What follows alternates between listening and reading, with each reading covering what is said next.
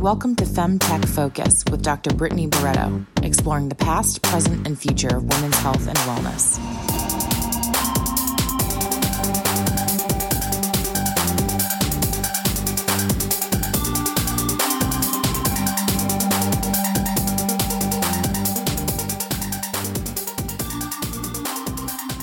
Welcome to the FemTech Focus podcast, brought to you by Fem Health Insights, the leaders in women's health market research and consulting. In this show, we have meaningful and provocative conversations with fem health experts. These academics, doctors, and innovators tell us about the past, present, and future of women's health and wellness. I'm your host, Dr. Brittany Barretto. And before we get going, I want to tell you about our upcoming summit. On Wednesday, June 28th, we are hosting a virtual summit to celebrate the 30-year anniversary of the Revitalization Act, which allowed females of reproductive age to participate in clinical trials. Did you know that females weren't involved in clinical trials from 1977 till 1993? And that's because of a drug called thalidomide, and we'll get into that at the summit. But we are going to be celebrating all the successes we have made in the last 30 years towards women's health and what we can do in the next 30. So the speakers and content throughout the day will present and engage the audience in discussion on the role of government in healthcare, specifically women's healthcare. Tickets are on sale now for only $30. We want to make the summit super accessible to everyone. So again, that's Wednesday, June 28th. Full day, one day virtual summit from 11 a.m. to 5 p.m. Eastern. And you can go get your tickets now at femtechfocus.com. Register today. Okay, Fem fans, you may have noticed today's a little different. First, I'm actually live streaming this right now on Instagram. So if you're watching, hi, drop me a comment. Good to see you. And then second, we're also doing a different format. So instead of having a guest, your host, will be providing you with a deep dive into a specific topic. And so today's topic is Mifepristone, the abortion pill that is at risk of being removed from the U.S. market. So I have this incredible apprentice, Apurva. She's amazing. And she helped me do a bunch of research the last 2 weeks on Mifepristone. And so today I'm going to be going through those notes and the research project that I did with her in order for us to figure out a story to tell our followers about what is Mifepristone, how does it work, what is the history of Mifepristone, and then what's at risk and what's at jeopardy for women's health. So let's jump right in. Again, please, this is really fun because I'm watching people commenting while recording, and I know people will be listening to this in their everyday lives. So it's so fun. All right, so let's get going. Just under 1 million people utilized abortion services in the United States in 2020. 1 million people in 2020 got an abortion. Wow, in the United States. 90% of abortion patients in the U.S. obtain their procedure in the first trimester. So that's super common, right? 90% in the first trimester. So that's the first 3 months out of 9. A lot of people on the other side of things, Republicans, are saying that, abortion happens when the baby's born, and that's just not the case. So 90% first trimester. The Supreme Court overturned the constitutional right to abortion via Roe v. Wade in 2022. So June 2022. So last summer in June. And now, instead of at a federal level where we have the right to have the right to abortion, now each state can decide whether or not. And since the Supreme Court Dobbs ruling, so it's called the Dobbs decision because Dobbs was similar to Roe v. Wade, Dobbs is one of those names. So it's the Dobbs decision. The Dobbs ruling on June 24th, 2022, 4 new cases have been filed in federal courts specifically regarding aspects of the FDA's regulation of medication abortion. So we know we have medication abortion and surgical abortion. So medication abortion is what we're going to learn all about today. I've learned so much. You're going to learn now too. about medication abortion. And then the other kind is surgical. So that's when you go under anesthesia and or local anesthetic. I'm not actually quite sure. I'm not that kind of doctor, but it's kind of like a surgery with the vacuum. But that happens usually in different situations, and it's actually the less than half of abortions are that kind. More than half of abortions are the medication kind. Some states have banned abortion or created a lot of restrictions already since last June, but abortion is still legal in many states, and it is legal to go to a different state to get an abortion because abortion is not banned nationwide. It's state by state. I actually looked at Planned Parenthood's website at, state by state is it banned? Is it not banned? And I found some really interesting stuff. So here, listen to this. 12 states by the way, this is, today is April 24th, 7 p.m. Eastern. So these things are literally changing every single day. So I needed to say that today's Monday, April 24th, 7 p.m. Eastern. 12 states completely ban abortion. 12 completely ban it. 32 states ban abortion after a specific time point in pregnancy. 15 states require a person seeking an abortion to wait a specific period of time before their abortion. 24 states require some type of parental involvement for a minor getting an abortion. Some other really interesting things I found was states like Wyoming. Their rule is actually up to viability. So usually sometime between 24 to 26 weeks, a law completely banning it was actually blocked. So a state that has technically no time limit up through viability, which is, at least 8 months, if not 9, they also tried to pass a law to completely ban it, and it was blocked by the voters. So that's really interesting. Colorado, all right, all of these states have no limit on when you can have an abortion. I was actually really surprised by this. I figured every state had a little limit about when you can have it, but these are all states that actually have no limit on when you can have an abortion. Colorado, New Jersey, New Mexico, Oregon, Vermont, Washington, D.C., and Alaska. I was really surprised about Alaska. So, wow. Telehealth in states. So you cannot do telehealth in a state that bans abortion and get prescribed from a doctor that's in a non-banned state. For example, if a patient living in Missouri where abortion is banned could not have an abortion medication prescribed during a telehealth consultation while she was in her home state. But listen to this. But if the telehealth visit occurred while she was working for her employer in an office in Illinois, the medication was mailed there, then that would be permitted. So that's an interesting loophole there. So how does this drug work biologically? That's just a little bit about medication abortions and state laws. So I want to dive into now my first real question here, which is how does Mifepristone work on a biological level? Obviously, I'm a scientist and I love this so much. I thought it was so fun to dive into this. All right. So the commercial name for Mifepristone is Mifeprex, Mifeprix, Mifeprex, and its generic name is Mifepristone tablets. So we're just going to call them Mifepristone. They are approved in a regimen with misoprostol. So you have Mifepristone and misoprostol.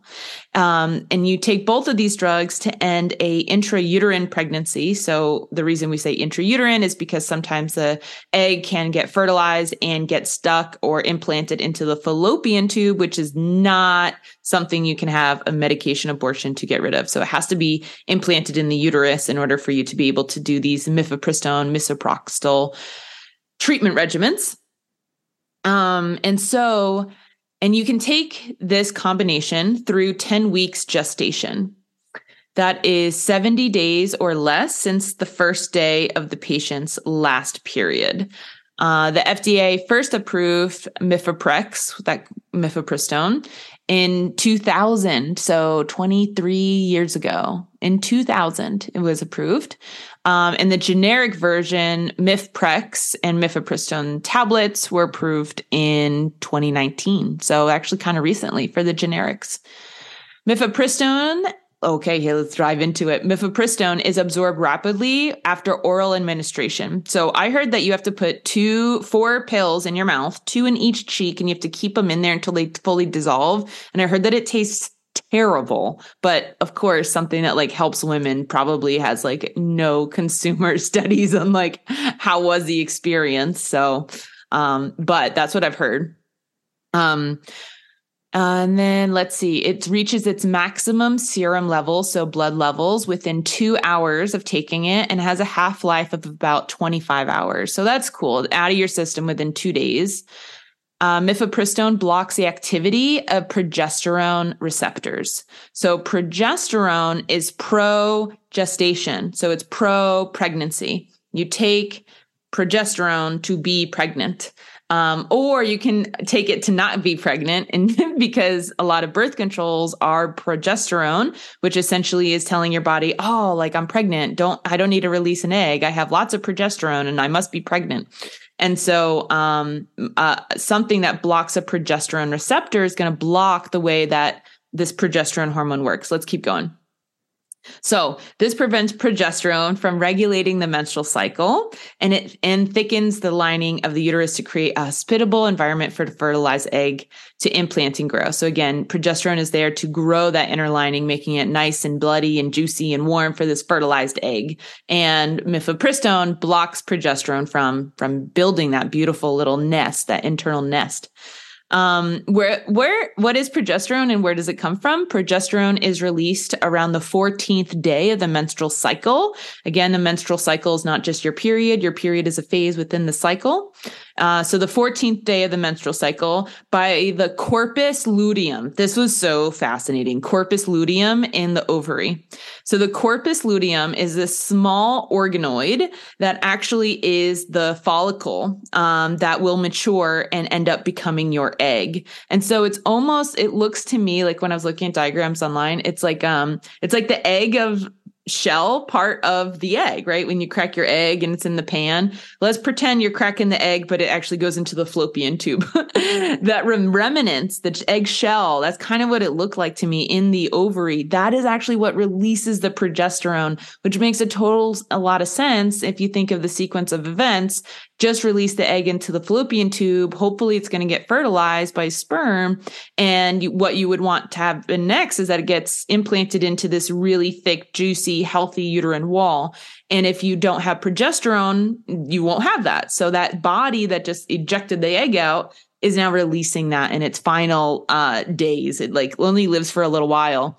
So corpus luteum, which literally translates as yellow body due to its appearance. Okay, whatever. This releases progesterone. What does progesterone do? Progesterone prepares the body for pregnancy in the event that the released egg is fertilized, like I said. If the egg is not fertilized, the corpus luteum breaks down, so it only has a few more days left to do its job and release that progesterone. And after it degrades, the production of progesterone falls and a new menstrual cycle begins. So, okay, listen to this. If the egg is fertilized, though, the progesterone stimulates the growth of blood vessels that supply the lining of the womb, the endometrium, and stimulates glands in the endometrium to secrete nutrients that nourish the early embryo. Progesterone then prepares the tissue lining of the uterus to allow the fertilized egg to implant and helps to maintain the endometrium throughout pregnancy. Awesome. During the early stages of pregnancy, progesterone is still produced by the corpus luteum, and is essential for supporting pregnancy and establishing the placenta. Listen to this. I learned this in the research. I didn't know this. Once the placenta is established, it then takes over the progesterone production at around weeks 8 to 12 of pregnancy. It's called the luteal placental shift, where the progesterone is no longer being made by that end product from the egg being popped out from the follicle in the ovary. Instead, it's now being produced by the placenta. This is crazy. And so if you never actually have that fertilized egg, you'll never get that placenta. And so you'll never have your progesterone maintaining its highness. This is crazy. Thank you. We got comments coming in on Instagram, people being like, what? I know, I'm learning a lot. This is so fun. All right, let's keep going. During pregnancy, progesterone plays an important role in the development of the fetus. It stimulates the growth of the maternal breast tissue. It prevents lactation, like during pregnancy, wait for the baby to get there. It strengthens the pelvic wall muscles in preparation for labor. The level of progesterone in the body steadily rises throughout pregnancy until labor occurs and the baby is born. Although the corpus luteum in the ovaries is a major site of progesterone production in humans, progesterone is also produced in small quantities by the ovaries themselves, the adrenal glands, and during pregnancy, the placenta. Wow. I learned so much about progesterone. I didn't even know. I love it. So how is progesterone controlled now that we know what it does? The formation of the corpus luteum, which produces the majority of progesterone, is triggered by a surge in I'm so sorry, y'all. Let's try it again. Luteinizing hormone, or LH, luteinizing hormone, LH, production by the anterior pituitary gland. This normally occurs at approximately day 14 of the menstrual cycle, and it stimulates the release of an egg from the ovary, or ovulation, the formation of the corpus luteum from the remnant of the follicle, like I told you. The corpus luteum then secretes progesterone, which prepares the body for pregnancy. I think we pretty much have covered this, actually. As the lining of the womb is no longer maintained by progesterone from the corpus luteum, it breaks away and menstrual bleeding occurs, making the start of the new menstrual cycle. So, Mifepristone blocks progesterone that is helping maintain the endometrial lining, which causes it to slough off into a period. The cervix is also softened. Interesting. Let's get into that. All right. So Mifepristone is prescribed along with misoprostol. I don't know why the way that I remember misoprostol is I say, I can't even remember it. It doesn't matter. Let's keep going. So let's learn a little bit about how that drug works, because the way that Mifepristone is prescribed, it's always in combination with misoprostol. And you are going to start to hear a lot about this new drug, or the second drug, misoprostol, not new. It's very much established, but that is actually going to be the alternative if Mifepristone is taken off the market. It's that you could still do medication abortions with just misoprostol. So I wanted to talk about that drug too, even though that's not the one at risk of being banned. So let's talk about it. All right. The FDA approved misoprostol, that's the second one, in 1988 for the prevention of gastric ulcers in your stomach associated with the use of nonsteroidal anti-inflammatory drugs, such as, I think, Advil, or is it Tylenol? I always forget. I think it's Advil. Somebody in my Instagram comments tell me, which one is the anti-steroidal drug? Anyways, misoprostol is also used for cervical ripening as a prelude to induction of labor and as the second component to the early abortion, medication abortion using Mifepristone. Excuse me, it's such a mouthful. And so one thing I just really quickly want to say, cervical ripening, your cervix, I like to think of your uterus as a balloon, and the cervix is the knot on the bottom of the balloon, essentially keeping all the air up inside and keeping, things from going in. The difference is that the cervix can open, and it's not like the uterus is actually filled with air and is going to deflate, but that's how your period comes out, or the sperm can go in. And so if you want a baby to come out or have an abortion or a miscarriage, you want that cervix to start to ripen.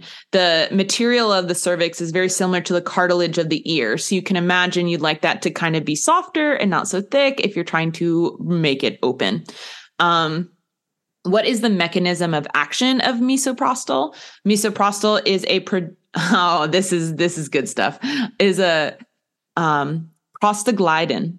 So a prostaglandin analog, and it binds to the prostaglandin receptors that can be found in the myometrial cells, or smooth muscle cells found in the stomach. So gastric ulcers, they prescribing this for ulcers in your stomach. So the smooth muscles there, but then also the smooth muscles in your uterine lining and cervix.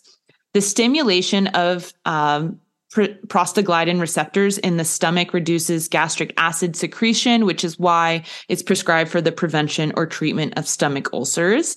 These receptors are also found in the smooth muscle cells of the uterus and cervix. Specifically, these cells are located in the myometrium between the endometrium and the serosa. I learned so many words researching this. Obviously, I still need to practice saying them, but and the serosa. So the serosa is the outer lining of the uterus. The endometrium is the inner lining. That's the stuff that like schläfs off when you have your period. And so what we're talking about is that muscle that's in between that, the myometrium. So myometrium cells are involved in the stretching of the uterus during pregnancy and also responsible for uterine contractions during labor. So you catching on, you're like gastric ulcers, like contractions, it's all going to come together, I promise. Myometrial contractions are the result of an increase in myometrial activation. Typical labor includes the activation of 3 receptors. So there's these 3 receptors that are on these smooth muscle cells that when activated will start to move in certain ways that leads to these contractions. So the 3 receptors are oxytocin receptors. So oxytocin is actually a labor-inducing hormone. I didn't know that.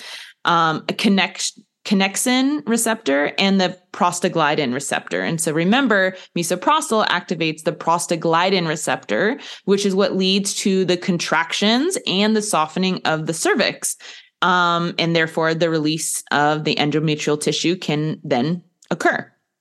Misoprostol alone is less effective. This is very important because if we get rid of mifepristone, the progesterone blocker that doesn't allow your endometrial lining to stay thick and healthy and juicy and, warm and cozy for that fertilized egg. If we just stick with the misoprostol, which is this contraction, smooth muscle activator, it's less effective and typically only works 88% of the time, only up to 8 weeks of gestation. So we're looking at only 8 weeks. Most women don't know they're pregnant within 8 weeks. And it's only effective 88% of the time. And if it's not effective, then it's essentially like a miscarriage without it being even completed. And usually those women will have to go back into whatever system, that they may or may not be located by, because that's why they got a medication abortion in the first place. They have to go into a healthcare system and have a surgical abortion to finish it. And you can imagine just literally right then and there, like what I just said, has 10 barriers to access for healthcare. So, and then if the consequences of her not going could be infection, could be infertility, could be all these terrible things. So it's important for us to know that, yes, medication abortions can still occur even if you're only using misoprostol, not with combination of mifepristone, but it's only effective up to 88% of the time, up to 8 weeks gestation. All right. It's not inherently unsafe, but 1% of women will have heavy bleeding that actually requires medical attention. Again, so it's not like the best on its own. Here's the good news. It's not dangerous to your health to take mifepristone and misoprostol or misoprostol on its own if you aren't pregnant. That was a question I had was like, can you take this not pregnant? Like based on how the potential lawsuit right now is that it says it's so dangerous. Okay, well, let's keep reading. It doesn't have a negative impact on your future pregnancies or your future fertility. Neither does using the abortion pills when you're pregnant, by the way. In addition to being used to terminate pregnancy, misoprostol treats and prevents stomach ulcers. So it's given to people who aren't pregnant all the time. And so I personally wonder if mifepristone was used as often for something else, maybe it would have a harder time being banned, quote unquote, banned so easily, but we'll see. All right. What's it like having a medication abortion? I thought maybe we should just hear about this for a second so we understand, from the science, but then also emotional side. I hate always just if you get too scientific for too long, sometimes you lose the emotion. So I want to bring the emotion back to what are we really talking about? We're talking about human lives. So this is honestly a lot of quotes I just pulled from Planned Parenthood because I really trust them as an amazing resource. So what do they have to say about what a medication abortion is like? You'll have a lot of bleeding and cramping after you take the second medicine. So the first medicine is the Mifepristone, which blocks the progesterone, starts to release the endometrial lining. And then a few hours later, you take the Misoprostol. Within 24 hours, actually, you take the Misoprostol. And then that's actually what starts the contractions and helps push out all of that endometrial lining that just was released.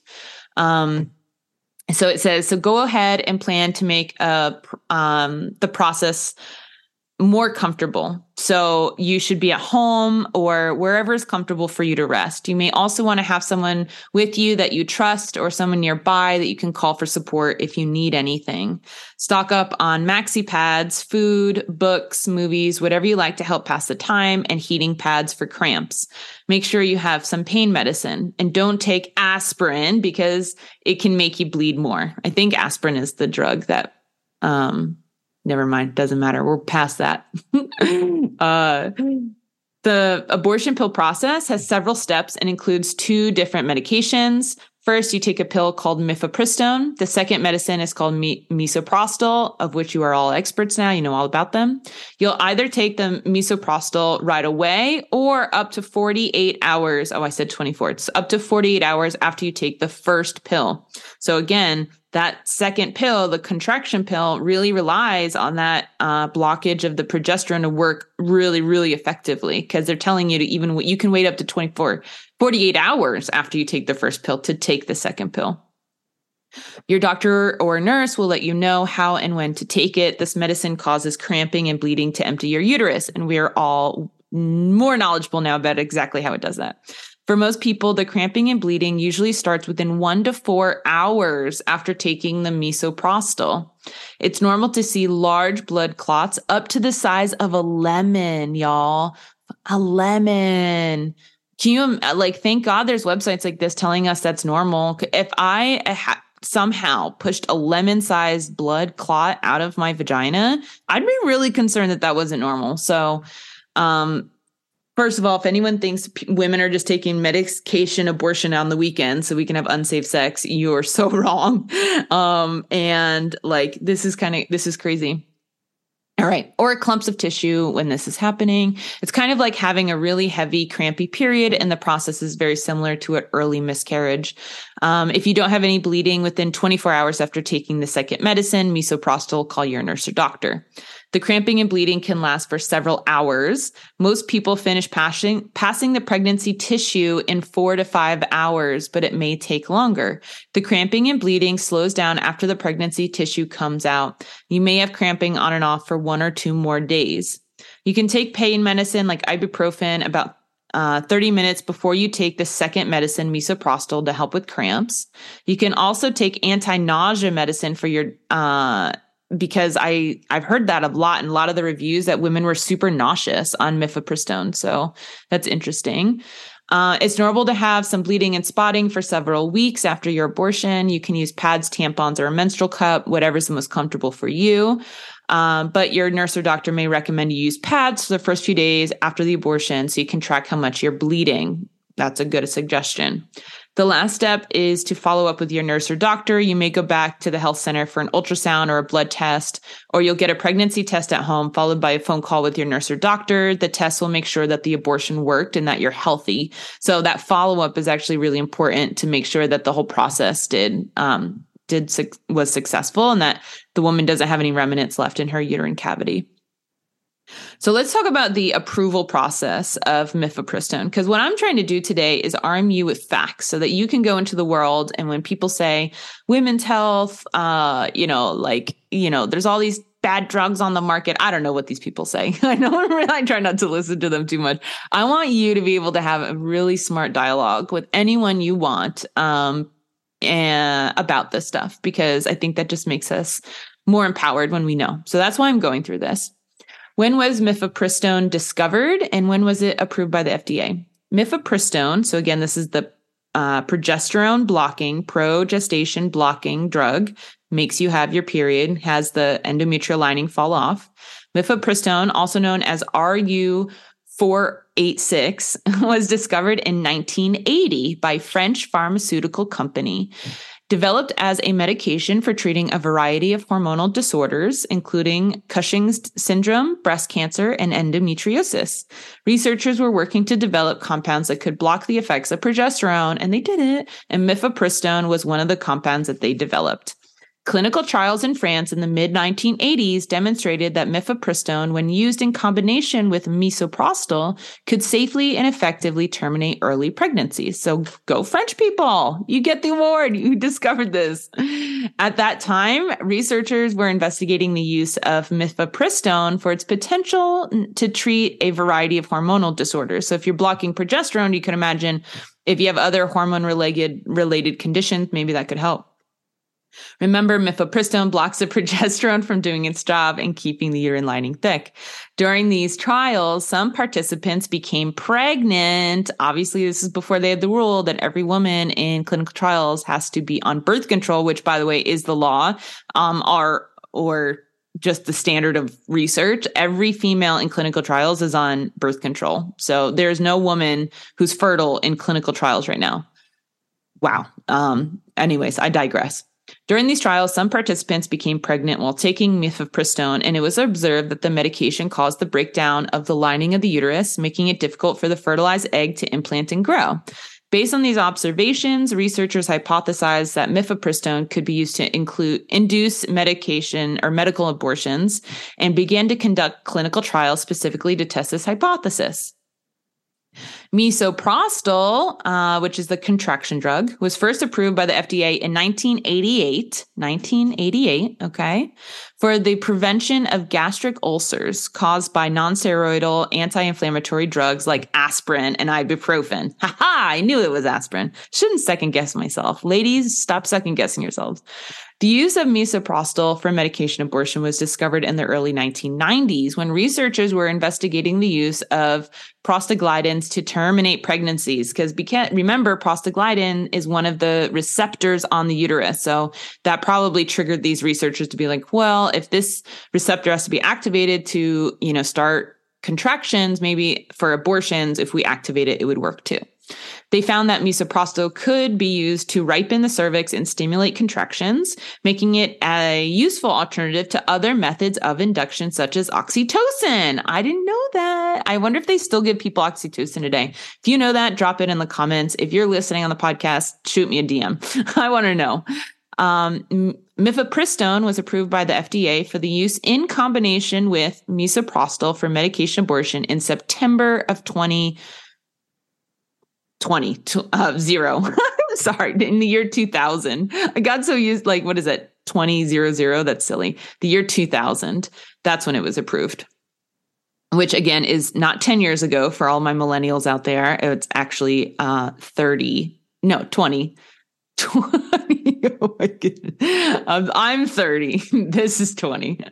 The following criteria for individuals that should not take mifepristone. So I'm also on here to tell you who should not be taking it. Ectopic pregnancies, which is when the fertilized eggs implant in the fallopian tube instead of the uterus. Problems with the adrenal glands, currently being treated with long-term corticosteroid therapy.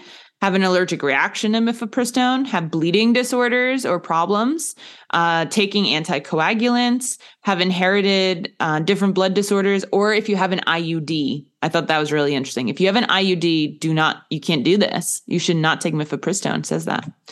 What did scientists have to show the FDA to get mifepristone approved? Mifepristone had been available in France since 1988, so 35 years. Thank goodness in my notes I did the math for myself that time. God bless Britt from earlier this week who did that, and was used as a abortion pill in many countries. France actually was the first, but there was also abortion via this medication happening in the United Kingdom, Sweden, Finland, China, and Russia before it was approved in the year 2000 in the United States. Scientists had to conduct several clinical trials to demonstrate its safety and effectiveness. These trials involved 2,000 women in the United States and Europe. The trials were designed to evaluate the effectiveness of mifepristone in combination with misoprostol for ending early pregnancies. Women who were, listen to this. This is a crazy thing. I made my apprentice, Apurva. I was like, girl, go check this. This is crazy. Listen to this. So this is the year 2000. All right. In the United States, or probably like 1998 ish, right? Because they're getting ready for their 2000 approval. They recruit 2,000 women who were seeking to terminate their pregnancies and who expressed interest in participating in a trial. And they were screened for the eligibility based on criteria such as age, gestational age, and overall health. Literally, can you imagine today the government putting out a call being like, you want an abortion? Let us provide you with one with this experimental drug. Like, this wasn't that long ago, 35 years, but like, 23 years ago, or potentially a little bit more, like I said, but like, I could never imagine that happening today. So that's kind of crazy. But they recruited these women who wanted an abortion, 2,000 of them. And trials showed that mifepristone in combination with misoprostol was highly effective for ending early pregnancies, with a success rating ranging from 92 to 97%. The trials also showed that the medication was safe for most women with few side effects.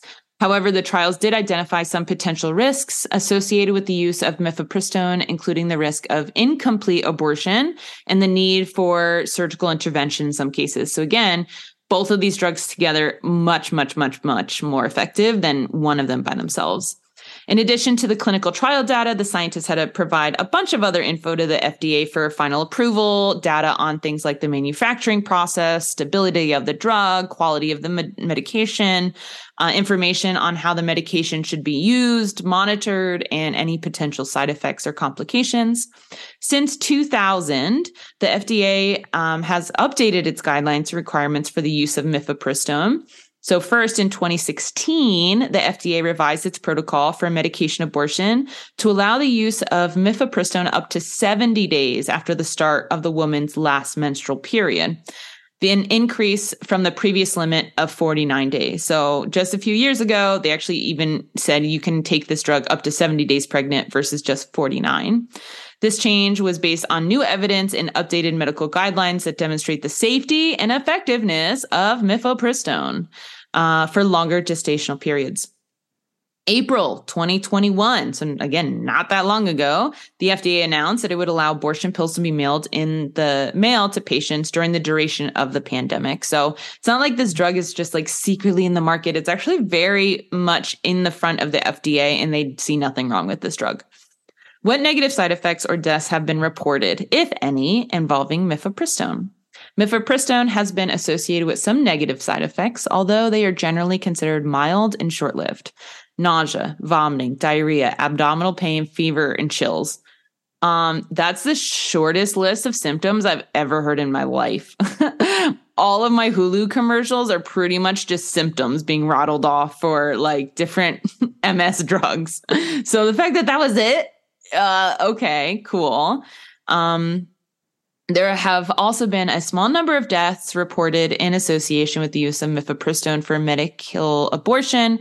However, it is important to note that these deaths are extremely rare and occur at a much lower rate than any other method of abortion. The overall safety profile of mifepristone is considered very favorable, and the drug has been extensively studied and closely monitored since its approval for use for medical abortions.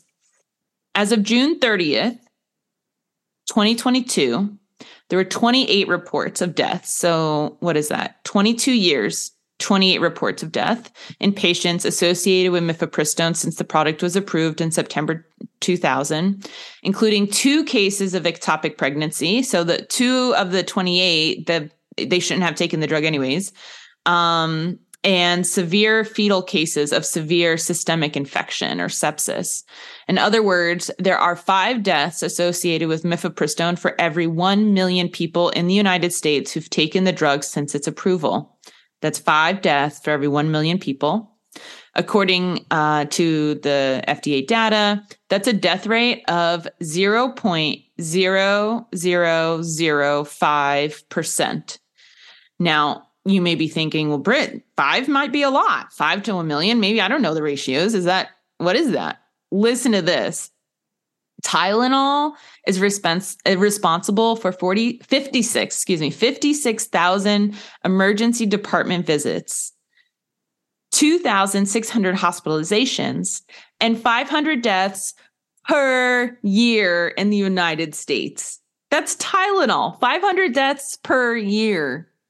The risk of death by Viagra is 10 times greater than that of Mifepristone. Let me say that again. The risk of death by Viagra is 10 times greater than that of Mifepristone. The risk of death by penicillin, a common antibiotic, is 4 times greater than that of Mifepristone. Okay. Sounds pretty safe to me. How many people use it? When can they use it? How much does it cost? Mifepristone must be dispensed by or under supervision of a certified prescriber. Okay. Used to end a pregnancy through 10 weeks of gestation, 70 days or less since the first day of the last menstrual period, which is actually about 8 weeks. I know we keep saying 10 weeks gestation, but did you know that we count the first day of pregnancy as the last day of the period? The last day of the period happens, and then the egg is matured and then released. So you actually have about 2 weeks before you can even get pregnant from the last day of your last period. The reason why we count those 2 weeks as you being pregnant is because doctors in the old days said they didn't trust that women would know when they were when they got pregnant versus when they knew the last day of their menstrual cycle. And so that's just kind of common medical jargon, like that. 2 weeks of your pregnancy, you weren't even able to be pregnant, but we're going to call it that because it just makes things easier. That's insane. Anyways, so I always like to put that into context because when we're talking about 6-week bans, 8-week bans, 2 of those weeks are not even possibly pregnant. Like you literally cannot be pregnant in 2 of those weeks. So what you're really doing is a 4-week ban, which is a not like missing your period one time, with maybe even, I don't know. It's crazy. All right. So I digress. I apologize. So used in half of all abortions in the United States. So Mifepristone used in half of all abortions in the United States, between 600 and 900,000 a year. That's how many of these are, this drug is being used. Almost 1 million a year. In 1990, we saw 1.6 million abortions per year. So I didn't know that. We used to have almost double the number of abortions. But actually, I shouldn't be surprised. The war on women's health has decreased accessibility so much. So I'm not surprised it's decreased by half. But anyways, the cost of the abortion pill can vary depending on the state or health center where you get care and whether you use health insurance, private or government insurance. A medication abortion can cost up to about $800, but it's often less. The average cost at Planned Parenthood is $580. Still not cheap. An abortion may be free or low cost with health insurance. Some insurance plans don't cover abortion, and patients can call their insurance provider directly to find out the policy. In which also, by the way, I don't even really like that because you want to make sure, I don't know, do you want to call anyone telling them you want an abortion? I guess, I don't know. But that's what the suggestion is. So in 2020, about 80% of abortion providers accepted insurance. That is actually down from 89% in 2017. So in 2017, 89%, almost 90% of abortion providers accepted insurance, and that dropped by about 10% to 80%. Medicare is insurance for people 65 and older and does not cover abortions unless the pregnancy is a result of an act of rape or incest. But you actually still need a physician's note saying that they believe on good faith that this patient is telling the truth that it was incest or rape, which is super messed up. This one, I'm not as concerned because again, Medicare is for people 65 and older. If you're still ovulating at 65, girl, please get in clinical, go to research because you've broken the test of time. Medicaid, this is really important. Medicaid covers half of all pregnancies in the United States. So let's learn about that. Medicaid, a public health program largely for low-income households that is administered by the states, is financed by federal and state money. Even before the Dobbs decision, so that's when the overturning of Roe v. Wade happened last summer, Federal law, known as the Hyde Amendment, did not allow federal funds to pay for abortions, except in limited circumstances, such as the pregnancy was a result of rape or incest. And again, you still need the doctor's note, or causing a life-endangering condition for the woman. States could choose to use their own money to pay for abortions beyond those situations. 16 states had such policies last year. The health insurance marketplace, so Obamacare, created under the Affordable Care Act, has similar restrictions. Plans offered within the marketplace are not required to cover abortion, and federal money cannot be used to pay for them. Here, too, there are exceptions for rape, incest, and life endangerment, but they are not universal. Before the Dobbs decision, 11 states restricted the type of abortion coverage private health insurance plans could cover, and 26 states barred all plans in their state's health insurance exchange from covering abortion. In contrast, insurers in 7 states are required to include abortion coverage in all the plans sold in the marketplace, but no federal dollars are used. Oh my goodness gracious. The reason I'm kind of rattling this off is to show you how complicated this is. And when you have 6 weeks to get an abortion, and 2 of those weeks are faux pregnancy. You can't even get pregnant. So now you're down to 4, and you miss your period on that last week. You could potentially have 48 hours to figure all this out, right? Or come up with $800. So that's why it's like, oh my God, Britt, you're talking too much, so much jargon. But like, that's actually the point. And they know that's the point. They want us to be confused. If an individual in the marketplace plan lives in a state where abortion is banned, it's likely their policy won't provide coverage in their own state or across state lines. Today, there are 26 states. So even if you do what I said earlier, where it was like the girl who works in Illinois could get a telehealth appointment. Here, it might not be covered by her insurance because her home base is in a state that doesn't allow it. Today, there are 26 states that ban marketplace plan coverage of abortions. Few states don't make exceptions for rape or incest, and some states make no exceptions at all. There's 2 companies that produce it. What else do I want to tell you guys before I sign off? All right. Last thing I want to talk about is just like what's going on right now with the court case. So we're diving into this. The reason you're hearing about Mifepristone all the time. Let's dive into that. In November of 2022, so only a few months ago, not that long, Alliance Defending Freedom, they go by ADF, Alliance Defending Freedom, a conservative legal advocacy group, challenged the FDA's 2000 approval of the drug. The suit alleges that the agency did not adequately evaluate Mifepristone's safety before it was green-lighted and went to the market, and argues that the FDA should not have had made that medication accessible via telehealth. The Alliance Defending Freedom senior counsel, Eric Baptist, said blocking FDA's approval of Mifepristone for abortion would not affect other uses of the drug, such as, because remember, people actually use it for other hormone regulating conditions, such as there's a drug for Cushing's syndrome that actually uses Mifepristone. And this is what the quote is. He says, "Pregnancy is not an illness, but that's what the FDA had characterized it in order to approve this drug in the first place.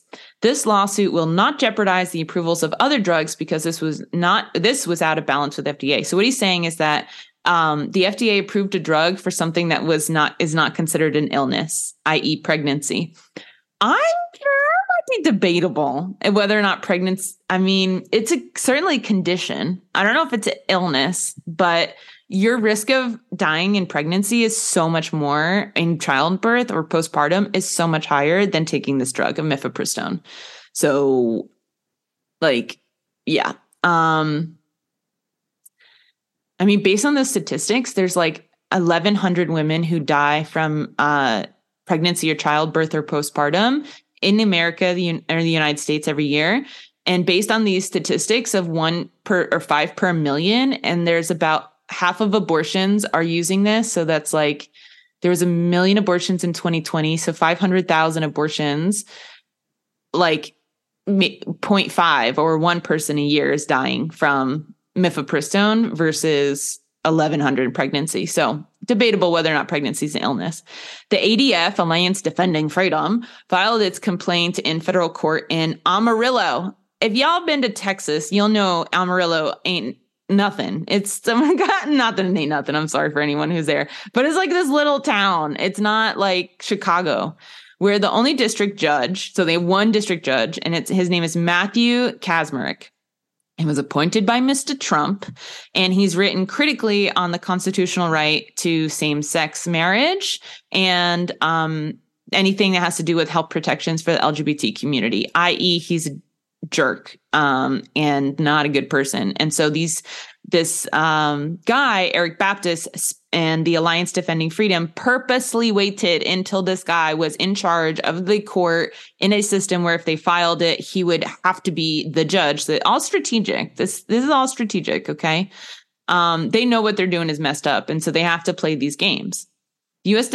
District Judge Matthew Kacsmaryk agreed with the Alliance Defending Freedom, and in a 67-page ruling on April 7th, 2023, wrote that the FDA exceeded its authority, quote unquote, in approving Mifepristone, saying the agency used an accelerated approval process meant for drugs intended to treat life-threatening diseases, and because the drug does not provide meaningful therapeutic benefits for patients. All right, let's break that down for a quick second. Again, it's this process of approval for FDA is intended to treat life-threatening diseases. Again, like pregnancy is life-threatening, so whether or not it's a disease, debatable. And because the drug does not provide a meaningful therapeutic benefit. If you have a miscarriage and it's only half done, you're going to die of sepsis, okay? There are so many reasons why a woman cannot go through a pregnancy that could potentially be because of her health and her life. So that's just wrong. It's just wrong. The judge literally said, quote, "The error in FDA's judgment is born out of a myriad stories and studies brought to the court's attention. A preliminary injunction would serve the public interest." What else did he say? "The injunction will take effect in 7 days, sales and distribution of the drug would halt under this induction.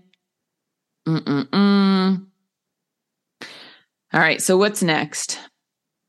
So where we're at right now is that this judge in Amarillo, Texas, said the FDA tried to approve Mifepristone through this accelerated process. I read up on it, this quote unquote accelerated process. They did not go through that process for the drug itself. They went through that for prescribing to minors. It's this crazy thing. So they actually did the full clinical trial, full course, 4 years. So they've originally filed in like 1996. It wasn't approved till 2000. They actually went through the full process. They were not expedited. The expedited part is from this one little program. Where the heck is it? I had it open. Where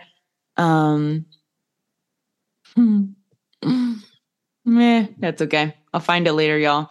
But there was a accelerated process for how you actually get distributing the drug. And so they needed and wanted to have it regulated under that subpar B or whatever it was, under this accelerated process because of who they wanted to restrict having access to it.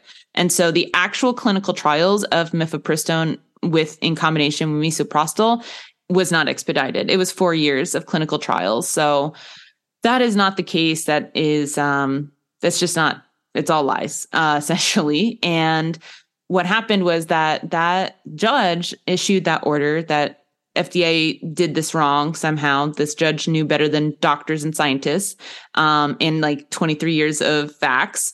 And at the same time, a judge in Washington state ruled that women have the right to this and that you cannot take it off the market. And so with these conflicting decisions, that's why it got kicked up to the Supreme Court. Somehow, some way, they actually said, no, we're going to keep Mifepristone on the market. Thank God. So we have a 7 person court with a majority conservative. So it was 5-2. 5 were in approval of keeping Mifepristone on the market, and 2 dissented. So they disagreed. They wanted to take it off the market. And Now the decision got kicked back down to lower courts, but what we are anticipating is that it will go back to the Supreme Court. And so at that time, I'd like to dive deeper into the legal aspect of this. I know I gave you kind of a briefer overview, but today I wanted us to learn about how the biological mechanisms of misoprostol and mifepristone, because I want you to go out into the world, celebrate yourself, know that you know what the hell you're talking about, and stand strong, your own 2 feet, and stand up for women's health. And now you have the knowledge to do so. And send them this video if you want.